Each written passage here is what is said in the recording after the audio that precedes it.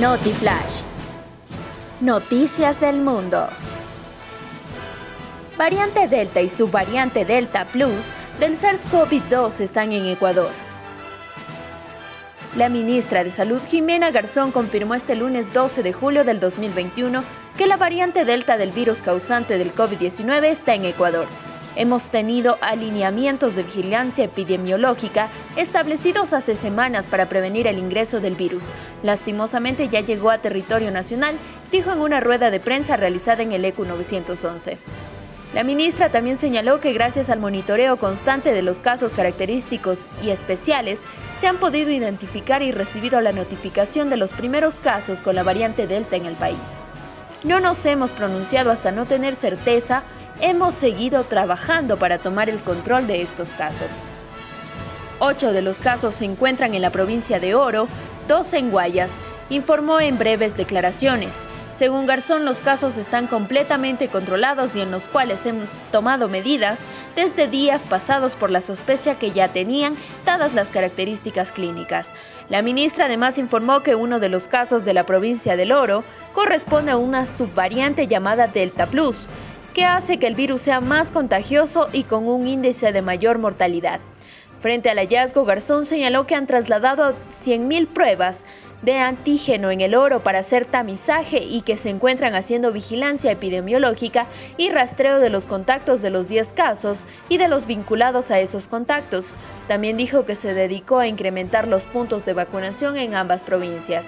El presidente del COE Nacional, Juan Zapata, mencionó que luego de la información recibida por el Ministerio de Salud, se han tomado varias resoluciones. Sin embargo, la plenaria no ha terminado y hará llegar dichas resoluciones al presidente Guillermo Lasso en las próximas horas. Una de ellas es solicitar al presidente que se tomen las medidas focalizadas en el Oro y Guayas por 15 días. ¿Son diferentes los síntomas de la variante Delta de coronavirus?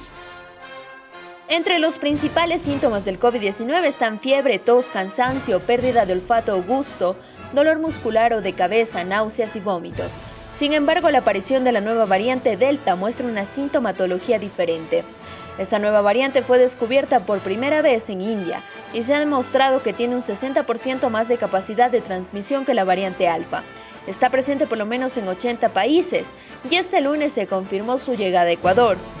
De acuerdo a los expertos, los síntomas que muestra son diferentes a los vistos hasta ahora. Las últimas investigaciones y principalmente la realizada por el King's College de Londres apuntan que el dolor de cabeza y la secreción nasal son los síntomas principales. El síntoma número 1 es el dolor de cabeza, seguido del dolor de garganta, la secreción nasal y la fiebre, en lugar de tradicionales síntomas como dificultad para respirar y pérdida del gusto, se detalla en el estudio. Los síntomas de padecer la variante Delta del COVID-19 son dolor de cabeza, dolor de garganta, secreción nasal y fiebre.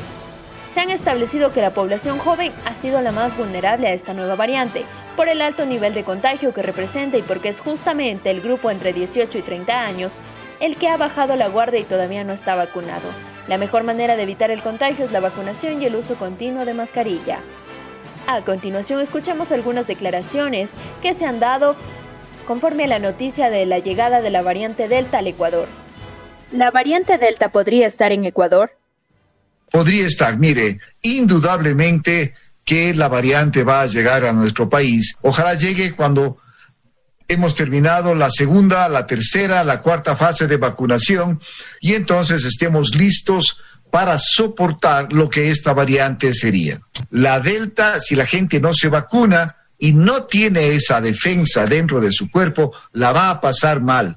Vamos a vacunarnos, no es un asunto de no quiero, me pusieron un chip, van a cambiar mi estructura genética, no existe nada de eso, todas son noticias falsas. Las vacunas son buenas, las vacunas nos protegen y debemos vacunarnos. Declaraciones de algunas de las autoridades conforme al tema de la variante Delta.